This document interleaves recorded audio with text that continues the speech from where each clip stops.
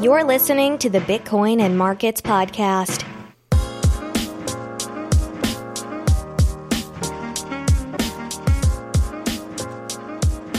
Hello, everybody. Welcome to Bitcoin and Markets. My name is Ansel Lindner, and this is my Bitcoin 101 series. Lesson 2, Digital Cash.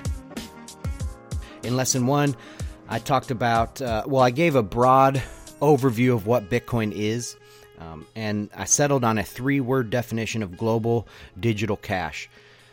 In this episode, we're going to break down a little bit more about what cash is, because that is an important aspect of this understanding Bitcoin.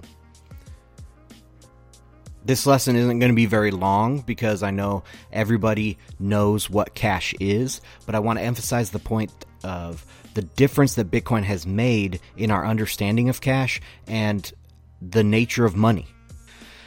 I think this is a good example of it.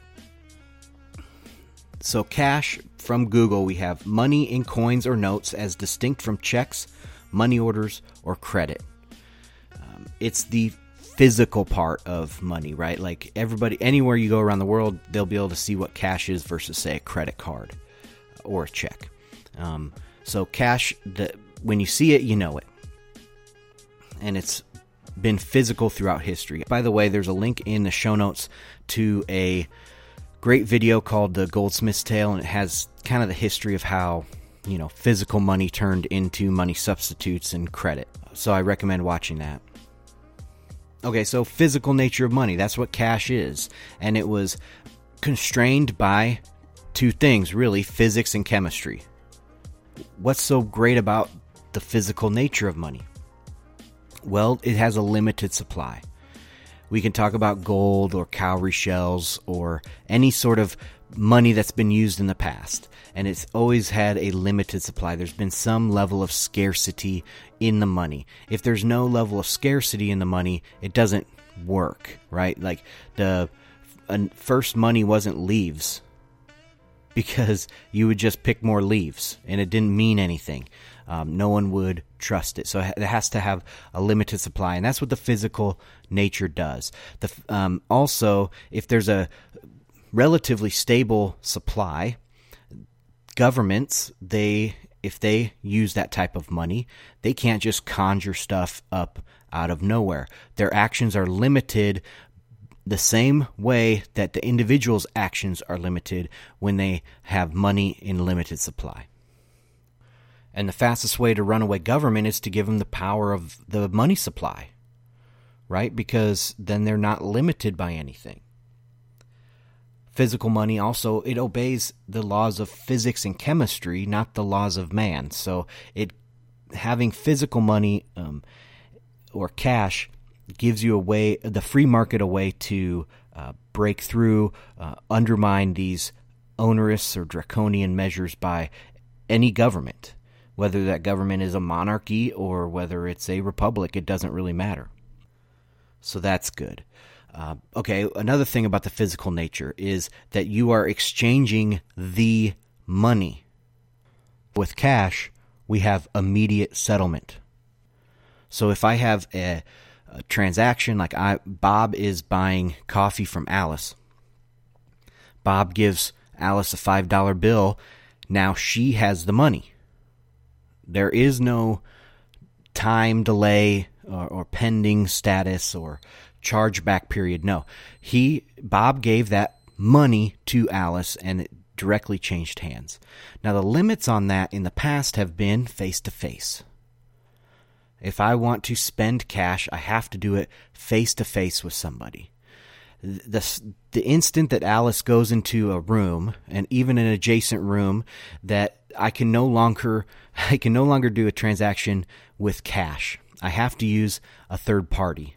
Well, I guess I could do cash transaction, but it would be involving a third party. Like I would have to give the $5 to somebody, and then they would go into the other room with Alice, give her that money, and then she would give the coffee to that person. They'd bring it back, whatever. And you have to trust that third party to not run off with your money, right? Not leave the building and run away because now they have the money. Okay, so yeah, face-to-face transactions, and as soon as you went out of the immediate area, they don't work anymore. You have to have trust and a trusted third party. So we can see that cash doesn't scale, or at least physical cash does not scale. To get and to transact outside of your immediate area, you need to have a trusted third party to enable that. Enter the internet, and that need for trusted third parties just expands exponentially, as well as their influence, and it's a great excuse for governments to take advantage of the money supply. So that's what they've done. All the benefits of cash did not scale when it was in its physical form. Trusted third parties aren't bad in and of themselves. I mean, they arise in the free market naturally, but they are very easy to regulate. And if you give a government control of the money supply, that makes their power basically unlimited, and then they try to regulate the trusted third parties, you're asking for trouble. Because the government can limit the supply of these third parties. We see that there's, 5 or so too big to fails, at least in the U.S., and they have 60% of the deposits. So, you regulate the third parties, and you can regulate almost everything. Everything has to go through them, and they can easily put on censorship of certain transactions. So you can't buy drugs, or you can't gamble, or you have to pay taxes on this. And so we are going to track everything you do through these trusted third parties. But with cash, that isn't the same, right? You have a little bit more privacy. A lot more privacy. All of that is the traditional definition of cash.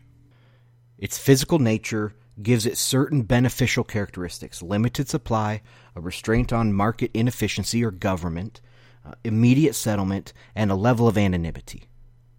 But that physical nature also gives it drawbacks. It can't scale. It can't scale with the internet. It can't scale to 10 billion people.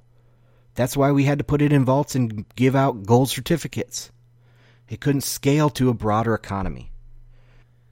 And that's where Bitcoin comes in. Bitcoin gives all of the benefits of physical cash, but in a digital form that you can use on the internet, and it will scale. It gives you limited supply, a restraint on market inefficiency or government, immediate settlement, and a level of anonymity. It has all the same benefits as physical cash, but none of the drawbacks of actually being physical. It doesn't obey physics and chemistry. It obeys math, cryptography. So it can work on the internet and scale with the internet. It is digital cash. The biggest question around Bitcoin is exactly what is the best way to scale? It will scale, but what is the best way?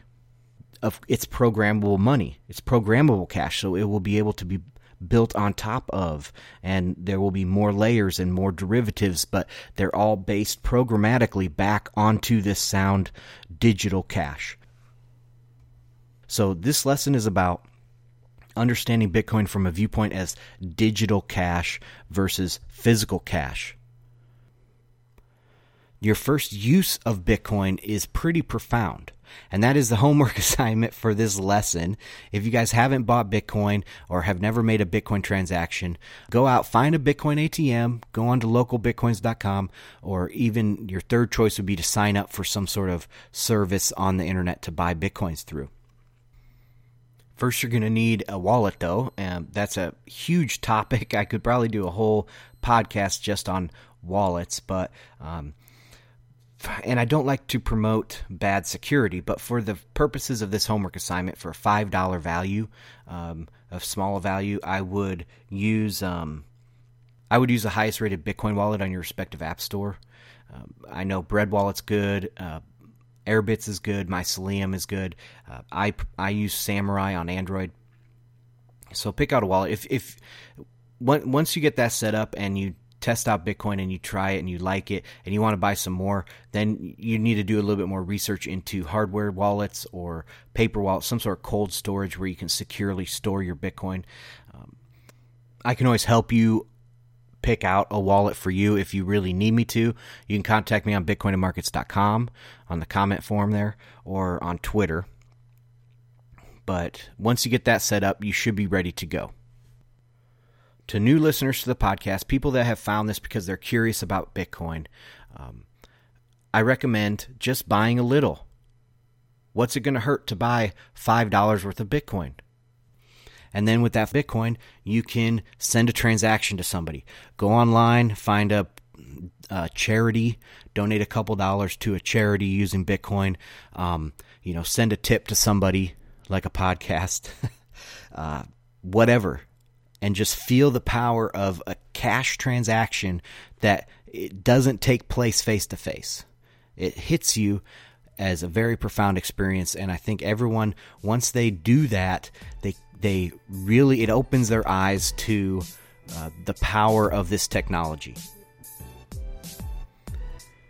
That's a wrap for Lesson 2, Digital Cash, of my Bitcoin 101 series. My name is Ansel Lindner. This is Bitcoin and Markets. I hope I did a good job. If you guys have questions or comments, please get a hold of me on the comment section of SoundCloud, contact form on my website, bitcoinandmarkets.com, or on Twitter. I hang out there a lot. So, Lesson 3 is blockchains. Lesson 4, I'm planning for proof of work.